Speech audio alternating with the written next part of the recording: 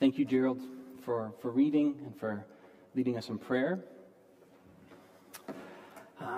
Last week, as some of you might remember, we began our mini-series on focusing on the gift of marriage. And we saw that marriage is created by God and for our good, that marriage is this holy, creative bond, and that marriage shows us the gospel. Well, this week, we're focusing on the second half of our mini-series, singleness. And to be clear, that singleness is the state of being unmarried. If you're not married, biblically, you're viewed as single. And like last week, we begin with something of a contrast between a popular view in our culture and what's often a popular view in the church. In our secular culture, singleness, not being married, is often seen as a good thing. It allows you to be free. You can live without the extra responsibilities that a spouse or that children bring with them. And so in this way, in our singleness, I can do what I want, when I want, how I want. And we can be free to discover who we really are. We can be our true, authentic selves without the restrictions that others bring on us. However, on the other hand, in the church, many of us think of singleness as something kind of tragic. It is something to be unwanted. It's unfortunate. To be single is often lamented by those who are. Like, God, what are you doing? And it's pitied by those who aren't. And so maybe some of us, either we have said this ourselves, or maybe we've heard others say this, oftentimes well-meaning, but we'll say things like, I can't believe you're single. You're just such a catch. Or, don't worry, you'll find someone someday. And what is subtly, or sometimes not so subtly communicated, is that singleness is bad and unwanted. To be single is seen as the second best option. And maybe in the church, it'd be a bit extreme, but we might be more likely to believe that singleness is a curse or God's discipline than it is a blessing or a good thing. And so today, as we approach our text in 1 Corinthians, we will see that both of these views miss the mark. We'll see that our culture misuses singleness. And in the church, we often misunderstand singleness. And that just as last week we saw that marriage is a good gift from God for our good and to His glory, so too, singleness is a gift from God for our good to His glory. We're going to be radical and we're going to break free from 3 points. We're going to look at 4 points today. And we're going to see that singleness is a gift from God for our good and to His glory. And to be very upfront, we're not going to be able to wrestle with everything Paul says in these verses.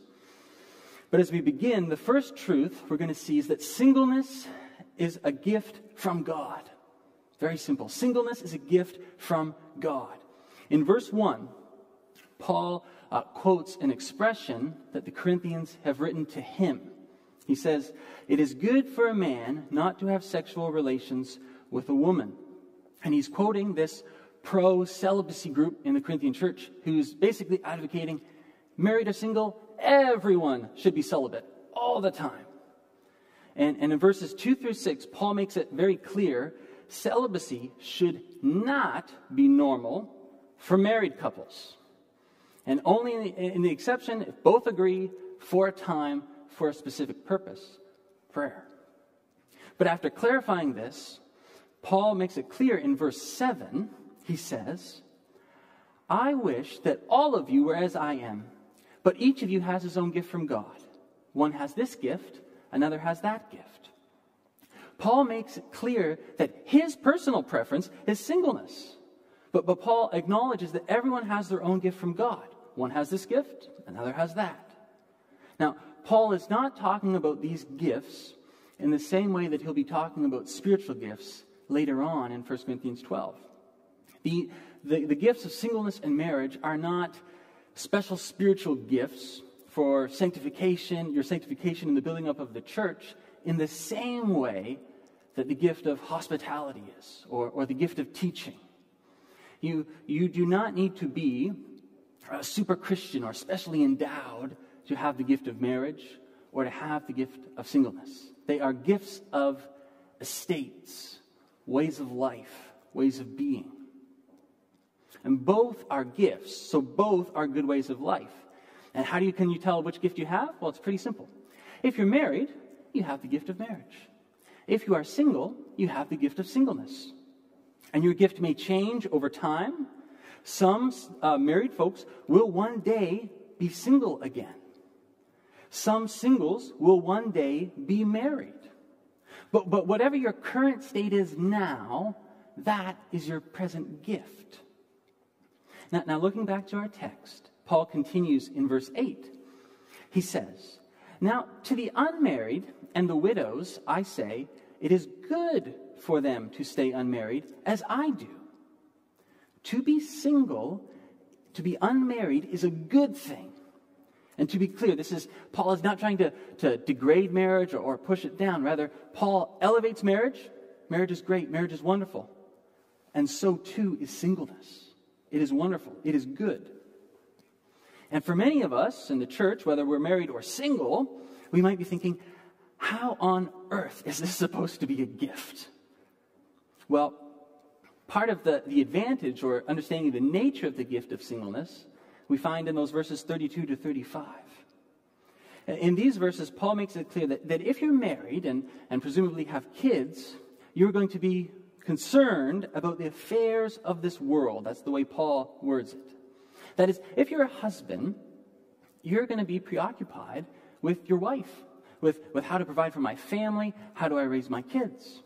And in the same way, if you're a wife, a lot of your focus is going to be on your husband and your kids and your family. And so although marriage is a good gift from God, it is a gift where you surrender much of your time and much of your freedom. You no longer belong to yourself, you belong to your spouse. And everything in your life becomes different. You're always having to think of another person when you're making decisions, especially big decisions. And adds new responsibilities to the responsibilities you already had before. And so marriage, as great as it is time-consuming. For example, imagine a married person comes home from work, and they're thinking about, what are we, the family, going to eat for dinner? Did my kids have a good day at school? Did they have homework tonight? Do I have time to help them? Oh, how was my spouse's day? Is there laundry for tomorrow? You are concerned about the things of this world. But if you're single, it's not that you're totally carefree and you have nothing to do, but to a greater measure, you are free from many of these concerns. The single person can come home from work and maybe, spur of the moment, I'm going out for dinner with friends. I don't really want to be around anyone tonight. I'm just going to stay home and be quiet, read, work on a project.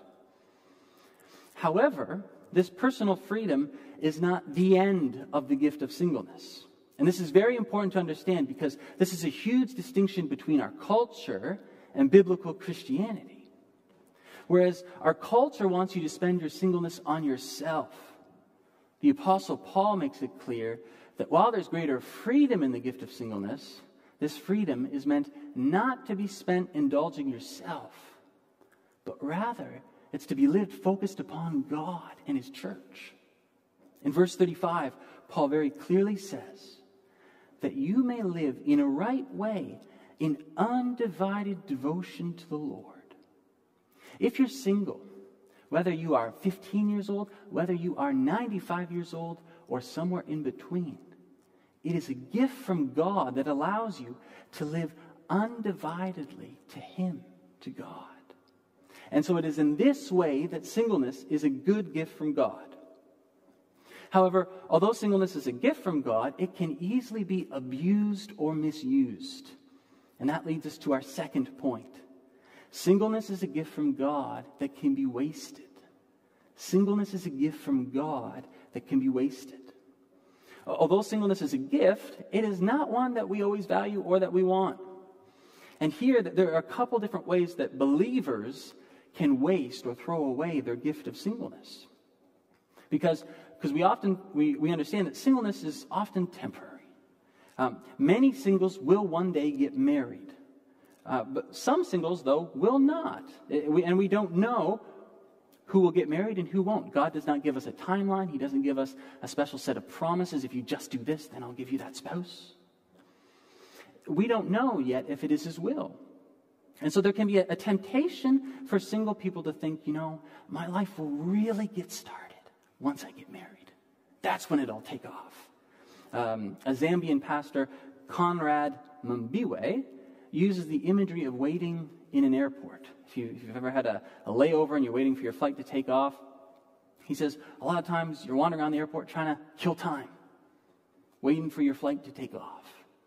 Well, singles can fall in the trap of trying to kill time, thinking that their life will really take off once they get married. And so the danger here for singles is to not fritter away your time on trivialities or simply indulging yourself. But put another way, a danger that comes with singleness and this added freedom is that we become overly self-preoccupied. It's all about me. We become selfish. And a form of this self-preoccupation, fulfilling my needs, my wants, it's about making me happy, is in the realm of sexual immorality. Sexual immorality was a very serious temptation to the believers in Corinth, in the ancient world. And it is still a temptation today to believers in modern Canada. And so singles can be tempted to use their gift of singleness and using it as an excuse to sin, rather than to grow in holiness. If we look back up to verse 9, Paul says, "But if they cannot control themselves, they should marry, for it is better to marry than burn with passion." The Apostle Paul is very aware that both men and women have sexual desires. And these sexual desires are not bad in and of themselves, but these desires are never an excuse to sin. And they do not change the requirement for celibacy within singleness. In the ancient world, in the church in Corinth, they had very real temptations. You had old-fashioned prostitution, you had religious prostitution, you had concubines, you had public baths, public showers shared in the Roman world. And in our contemporary world, prostitution is still alive and well. But we have to deal with things like pornography, with hookup culture, casual dating, or maybe in some circles it's a bit more respectable, just cohabitation. Let's just live together, but not get married. And not only are these becoming more prevalent in our culture, but they're actually becoming more prevalent at a younger and younger age. And while, to be clear, none of these are beyond the grace of God, they are still real and serious sins.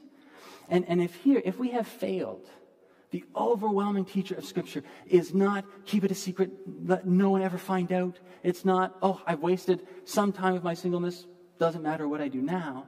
No, the overwhelming teaching of Scripture is to turn to Christ, who will not push you away, to repent from your sin, and by the Holy Spirit's enabling and having good Christian friends, to learn to live in purity, in obedience, in faithfulness to God. And to many inside, and even some inside and many outside of the church, this can seem harsh, it can seem legalistic, unloving. I mean, how can we ask people to deny themselves these desires? How is that loving, to let these desires be unfulfilled? Well, the Apostle Paul wrestles with this earlier in chapter 6. Paul says, the body, however, is not meant for sexual immorality, but for the Lord, and the Lord for the body. He goes on to say, do you not know that your bodies are temples of the Holy Spirit who is in you, whom you have received from God? You are not your own. You were bought with a price. Therefore, honor God with your bodies. You can live a happy and fulfilled life in chastity and celibacy. And the supreme example of that, and the only perfect example of that, is Jesus Christ himself. Here Jesus is truly man, really, truly God, and very single. And he was complete. He was fulfilled. Sex is a gift from God, yes, but it is a gift to be enjoyed within the constraints and limits of marriage. And while sex is a good gift from God, human beings, we're not created for sex. That is not our highest end or ultimate end. We were made for God. And Paul is very direct in verse 9. If you are single and you still have these strong sexual desires, You don't need to pretend that you don't have them. But you also shouldn't use them as an excuse to sin. See, and Paul here is not saying, okay, you have these urges, just go out there and get married to the first person who's willing quickly. No, but he's saying if you desire some of the benefits of marriage, it is not wrong to pursue marriage. Look for a godly spouse. It's not a guarantee that God will give you that, but it is not wrong to desire it. It is not wrong to pursue it. Singleness can be tough. Marriage can also be tough. Talk to some married people. And maybe you didn't ask for the gift of singleness, but if you are single now, you have the gift now. And so while there might be difficulty in the gift, let us not use that difficulty as an excuse to waste it. Elizabeth Elliot married at a young age. Her husband Jim was a missionary in Ecuador, and he and his friends were killed by the people they were trying to evangelize. And many years after this, Elizabeth wrote, "Having now spent more than 41 years single, I have learned that it is indeed a gift, not one I would choose, not one many women would choose. But we do not choose our gifts, remember? We are given them by a divine giver who knows the end from the beginning and wants, above all else, to give us the gift of himself."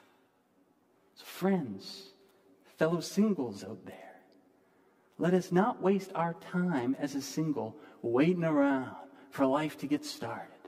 Let us not waste our time just focused on ourselves. And let us not waste our time playing around with sin. But let us use our time and embrace our gift by looking to God.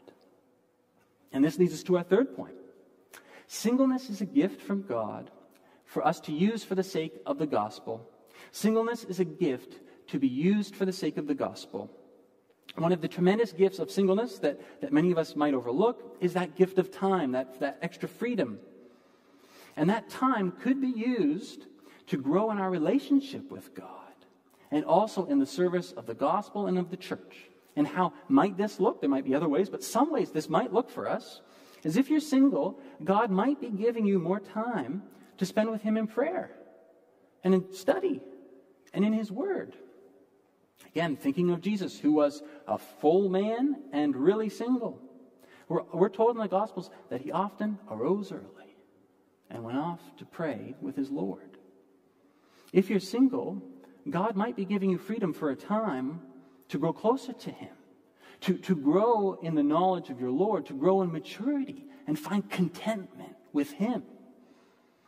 Another way that this devotion to the Lord might look is in missionary service. And yes, married people can and do serve as missionaries, and singles aren't required to be missionaries. But in your singleness, God might be giving you the opportunities to serve for the cause of the gospel abroad that might not be so feasible for some married folks here. And just because you're single does not mean you're excluded from ministry. Never make that mistake. Singles are and can be extremely valuable in the service of the spread of the gospel. The Apostle Paul serves as one example of that. Here's Paul, a single man. And from a human perspective, if the Apostle Paul was married and had a bunch of kids, maybe he would not have gone on all those missionary journeys through the churches in the early church. Or a more contemporary example I found on the Gospel Coalition website of Latin America. Janine Martinez is a younger single woman, I think probably in her 30s, and she has used this gift of time to pursue education. She has two master's degrees in the States, one in theology, one in environmental engineering. And as a single, in her love of people and of the gospel, she serves as a missionary at Iglesia Reforma, a church in Guatemala City. And there she serves joyfully, content in her singleness, because she has God. And it has given her the ability to use her time for his service. Now, singles, you don't all just have to go abroad to be useful. You can be useful and use your gift here. You don't have to leave Grace Valley. You can use your gift right here in your local church. And there are many ways this could look, but one important way this might look is in the discipleship and mentorship of children and teenagers. Because kids and even teenagers need the mentorship and discipleship of their parents. But they also need the time, love, and wisdom of other adults, other Christian adults in their lives. And here, singles have a bit of a unique advantage. Because we have more time, we might be able to have special opportunities to come alongside children and teenagers that some married folks won't have the opportunities to. After all, it's important for us to remember, singleness was not meant to be aloneness. We as believers, we are united to Jesus Christ through faith, but we do all need deep human relationships. And some of this will look in the form of discipleship and mentor relationships. But another way, and sometimes they overlap, they're not exclusive, is through the avenue of cultivating Christian friendship. Friendships where we actually know other believers, like really, really. They know the best of us and the worst of us. And we develop a genuine mutual affection for each other. Maybe like David loved Jonathan in the Old Testament, and they were not ashamed to be loving friends as men. Men and women need real friendships. And here, singles and married, we're distinct, we're different, but it doesn't mean we need to be segregated. And in fact, singles, we need you married couples in our lives. If you're married, you might not be aware of this, but you and your marriage together can actually be a great source of encouragement and blessing to singles. How might that look? Well, on a personal note, as a man who's unmarried, I have found immense blessing in Kyle and Julie. Kyle and Julie, if you don't know them, they are members in this church, and they have two very cute, adorable little boys. And some nights, Kyle and Julie will have me over for dinner, and I can just be with the family. And some nights, I might even get to help put the little boys to bed, read to them, brush their teeth, help them brush their teeth. And for me, that can be a lot of fun. It can kind of be exciting. And it is a great source of encouragement. Singles, when you have us over, or anybody when you have us over, we don't need to be entertained. We don't need the house to be spotless, the family look perfect, don't let them see anything. We need genuine friends with our brothers and sisters in Christ. And as we cultivate these kind of relationships, we might all be surprised in the ways that we'll be blessed and built up and edified together as a church and as believers. And there'll probably be some awkward moments along the way where we'll say something we wish we didn't. But that's going to happen, and that gives us the opportunity to show patience and to show grace to one another. And so perhaps one takeaway of this is for us all to think about how may we better include others in our lives. Maybe we have a little courage and we invite someone over. And maybe if you're single, you have a bit of humility and courage, and sometimes we have to accept those invitations. I'm an introvert. It can be hard to accept them, but we have to learn to accept them, embrace our gift. And it might look like inviting people over, not just for dinner, maybe invite us over to help prepare dinner, do dishes. Maybe just spend some family time together. If you have movie nights or game nights, maybe include people in that. Or when appropriate, maybe even have some people over to help with the bedtime routine. Read to your kids before bed. Singleness is different from marriage. It is unique, but it is a gift from God.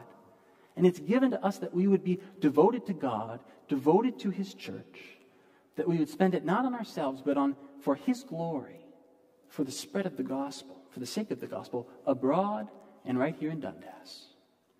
And lastly, we must see that singleness is a gift from God that shows us the sufficiency of the gospel.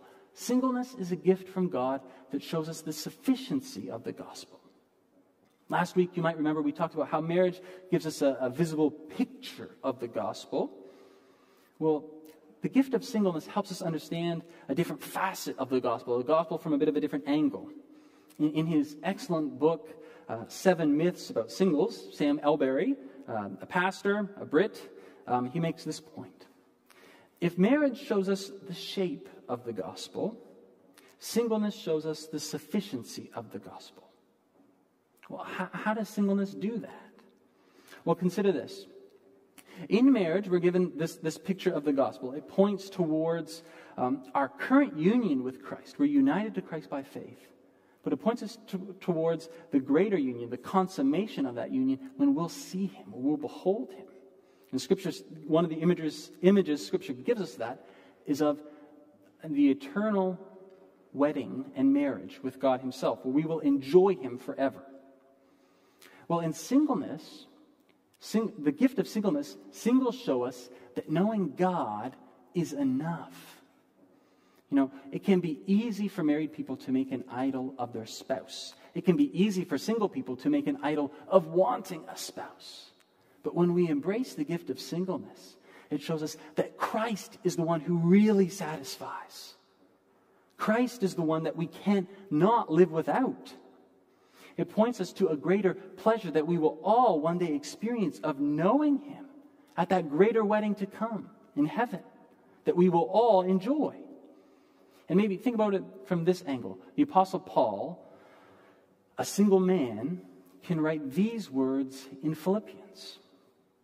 Indeed, I count everything as a loss because of the surpassing worth of knowing Christ Jesus my Lord.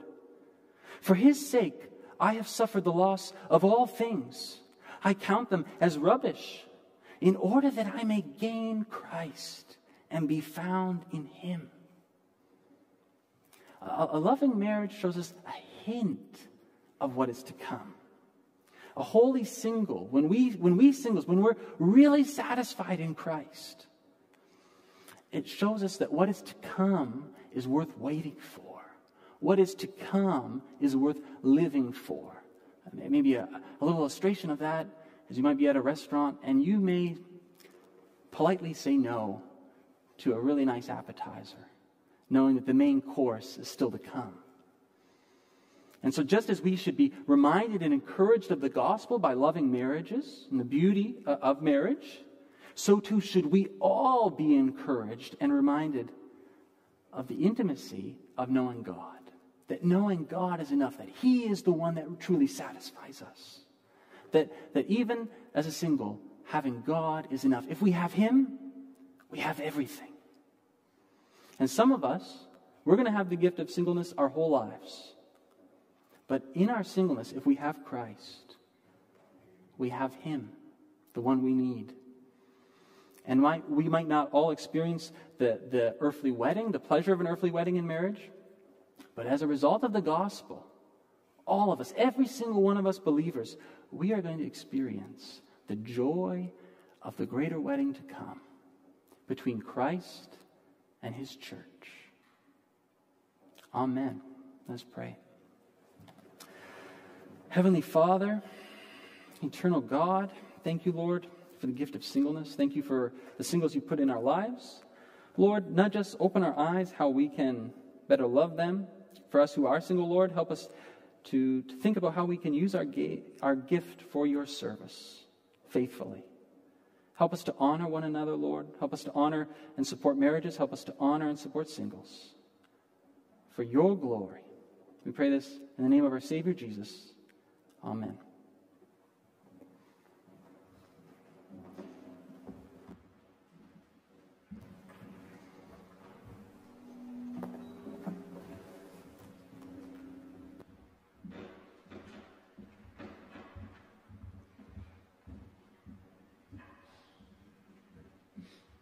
Thank you, Keith. Thank you very much. It's probably not often that you hear a message on singleness. You probably hear lots of wedding or sermons on marriage, but you don't really hear many sermons on singleness. And so I'm going to call an audible here. I want to take advantage of the opportunity. We do take questions after messages on occasion, and we weren't doing that with Keith's messages because we didn't, it can be a little intimidating to have to try to answer questions just sort of on the fly.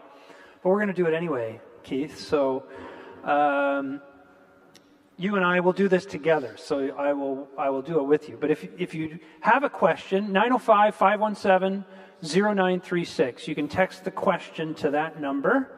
905-517-0936. Or you can just raise your hand and share a question if you have one around this topic of singleness and being a follower of Jesus. Yeah. So if Paul has given single people the gift of having more time and availability than a married person, why does Paul also say in 1 Timothy that elders should be married? Wouldn't it, in some respects, wouldn't we want the gifts of those who have more time to also be an elder? So can I take this one? Go right ahead. Okay. So he doesn't actually say you got to be married. He says if he's married, he needs to be the husband of one wife. So he's actually talking about two things. Most specifically, he's talking about polygamy. And secondarily, he's talking about, their past relationships. Have they been divorced and remarried, and what's the context of that? It's not saying that you can't have been divorced and remarried and still be and no longer be allowed to be an elder. But he's talking about their past relationships. So there's no requirement for marriage for an elder. But if they are going to be an elder and they are married, they sure better be married to just one woman. So literally, the Greek there is he should be a one-woman man. That's actually what it says in the original Greek. So that's why I took that one, because that's a tricky one. Good question, though. Very good question. Oh, and I apologize to all the people downstairs who are like, what was the question? The question was, Paul in Timothy says that an elder should be the husband of one wife. Does that mean that an elder ought to be married? And I was just saying no. Any other questions?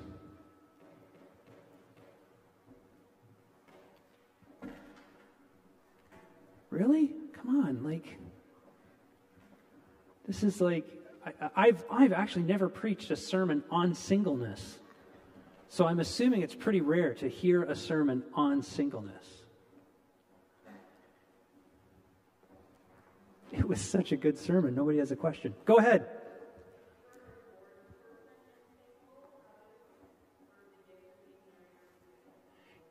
If you're a divorced person and single, how does the gift of singleness fit into that paradigm? Is that sort of what you're asking?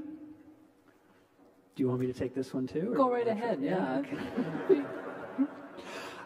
I thought there'd be more practical questions as opposed to these theological questions. Well, that's a big thing. So first of all, the gifting does not... It's interesting. Does the language of gifting fit that context? And under certain circumstances, it most definitely would, because there are biblically sanctioned reasons to be divorced. And so there are good reasons that people are allowed to divorce under certain circumstances. Desertion, Paul talks about in 1 Corinthians, and of course in Matthew 22, Jesus talks about adultery. However, a person who is divorced is now in the state of singleness. Are they experiencing the gift of singleness? I don't know. Maybe I should have let Keith answer this one, because I don't know if I have an answer for it either. I honestly, I don't know. I'm trying to think fast, but I don't think I can think fast enough to answer that question. I guess on some level you are, because the state itself, as Keith said in his message, the state itself is the gift. And sometimes you receive the gift under circumstances that are not ideal, but that doesn't mean that the gift itself is necessarily invalidated by the way it was entered into. But I got to think more about that. Can I add something quickly? Yeah, totally. That's a great question. It's a difficult question. maybe one way to think about it is Paul openly acknowledges the category of widows, someone their spouse has died. Can it really be a gift for someone who's lost their beloved? Now I have the gift of singleness again. And Paul says, as am I. So I'm not sure if the Apostle Paul was never married. Maybe he was married and he's a widow. In the sentence, he could be either. So singleness is a gift. It is a gift sometimes not without scars, if that makes sense. That was good. That's a good point. That just makes, there's even more to think about. Okay. Is dating classified more as singleness or marriage? Biblically, singleness. Biblically, there's the category of engagement. Engagement would have been pretty much you're married in the ancient world. But if you are not married, biblically, you're viewed as a single. So you can be dating, like I am, and single, biblically. Maybe it's a bit strange for our modern Western minds to wrestle with, but those are the categories, biblically. Yeah, there is no category for dating in the Bible. This question is, how can we approach individuals who are married but continue to live as if they are single? Specifically, those who are in ministry. The context is there are some well-known Christian leaders who elevate their ministry above their families. And the answer is, obviously, with love and gentleness, but also firmness, because you are not supposed to sacrifice your family for the sake of your ministry. Just like anybody who is owning a business or working on a career or whatever, you're never, ever, ever supposed to sacrifice your work for your sacrifice your family for your work. You have responsibilities to your family, and you are called to fulfill those responsibilities and love your family.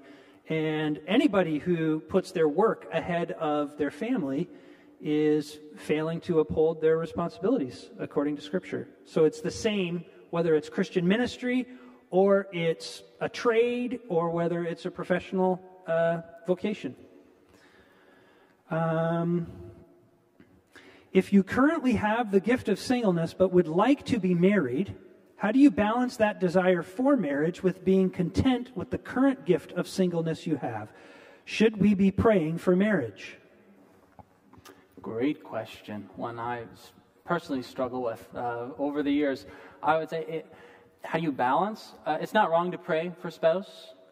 I think when you pray, maybe one thing to wrestle with is, what if God says no? Or just, not yet, and I won't tell you when. And I think one of the signs of an idol is that we put it above God.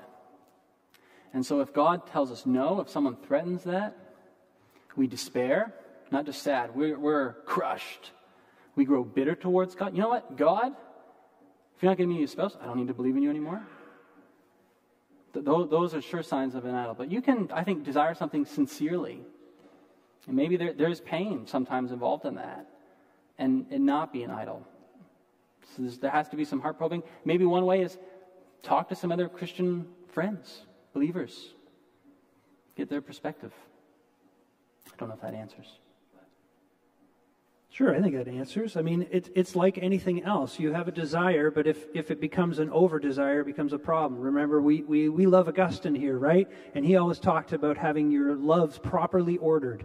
So if you love God above all things, and then you love your family, and then you love your friends, and then you love your work, then you have things in a proper order. And if you have a desire to be married, and God has not answered that prayer and that desire, if you become bitter, if you become angry, if you become obsessed, you obviously are living with disordered desires, and you are putting in the place of God something that ought not be there.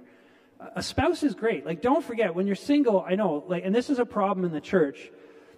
I like how Keith put it, like, you're such a good catch. How come you haven't been caught yet, right? And, don't worry, you'll find somebody sometime. We do have this idea that you are sort of unfulfilled or incomplete when you're not married. And maybe that's because we emphasize Genesis so much.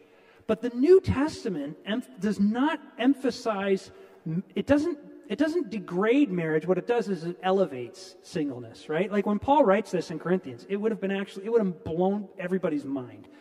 Greeks, Jews, everybody would have been like, what? You are actually saying it's okay to be single? Because nobody in the ancient world thought that being single was a good thing at all. And so he elevates singleness, and in the church we have to start understanding singleness as a gift in a way that historically maybe we haven't done so for a long time. And I think it would help singles among us to have married people in their lives, dare I say, not be so married when they're talking to them, right? So I have a very good friend who was single till he was 40.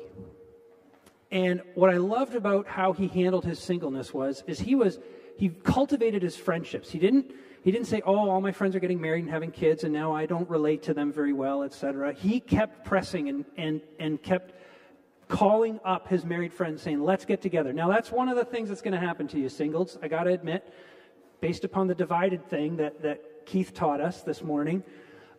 Married people have divided attention, and so they're going to be less inclined to call you and invite you over than you are going to be to call them and invite yourself over. What my friend did was he just accepted that and said, that's how it is. As a single guy, I'm going to have to get a little bit pushy with my friends sometimes. And he did that, and it was awesome.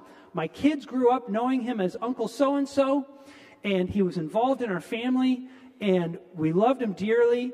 And it was great for my wife and I to have this guy in our home and in our kids' lives. And it was absolutely beautiful. But you have to not make your marriage the things that you're always talking about with your single people. Like, you don't have to always get together with 4 couples and your single friend and talk about your kids the whole time. Or talk about, it's usually kids. Right? Like you gotta expand your horizon a little bit and see that life is beyond that and more than that. One more question, I think, and this is a good one. I think it's really good. Sometimes I struggle to view singleness as a gift that allows more time in our culture where it is so expensive just to live. Single means one income, cost of living is so high, no tax benefits of marriage, etc. How do we balance using that gift well when it's easy to feel burnt out on working full time, living by yourself, taking care of your house by yourself, and paying all the bills? Oh, I have a lot I want to say on this, but you go ahead first. Again, I'm sympathetic to the question, and I think I can understand where the person's coming from. It won't answer it entirely, but maybe that's where as a church, in our particular context, we need to be a bit more creative. Like married people, would you give a single person maybe cheaper rent to live with you? Yes. Do you live with family? Do you live with a group of other singles? Maybe even Christians in the church. Like I do agree, it's probably not as practical for a single person to live on their own in a home anywhere near the GTA. Probably. If you can, kudos. But if not, then I think, be creative and not just for monetary gain, but look for a godly spouse if you desire it. Yeah. I think, I just want to add to this because I have thought about this a fair bit. I think we have to be more creative as people around all kinds of things. For example, home ownership.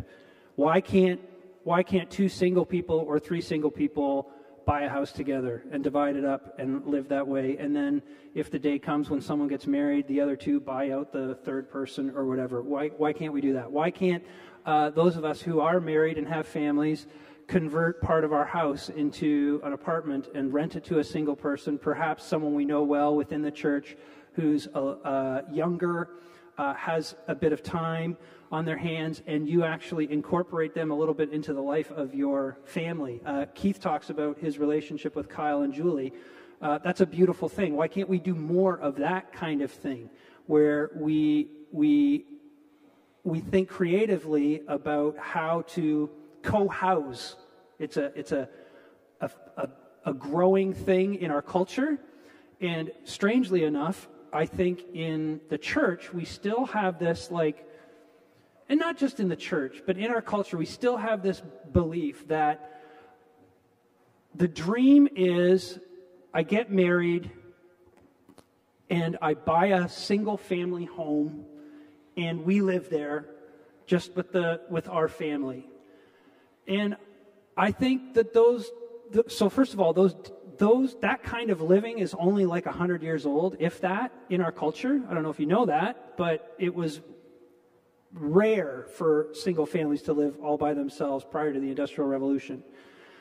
And I think we have to think creatively about ways to get out of that. Young people, you're 22, 23, 24, or whatever, you're single, you now have a job or whatever, why don't you guys buy a house together and say we're going to live together for 3 or 4 years, and we'll have one communal meal we'll have 3 communal meals a week or something. We have a common space, and then we also have our own space. Anyhow, I'm going on and on about that. And if you have a house, especially those of us like myself who are starting to see their youngins starting to leave, some of you are much further along on that front than I am. Like, you got all this house. I do not, I mean, I love my wife, but we're like, man, eventually it's just going to be the two of us in this place. Why does it have to stay that way? Take the next young crew in with you and let them live in your space with paying rent and having a bit of their own space, but having communal meal areas, etc. Anyhow, I want to be a house mother and father someday. That's my dream. So.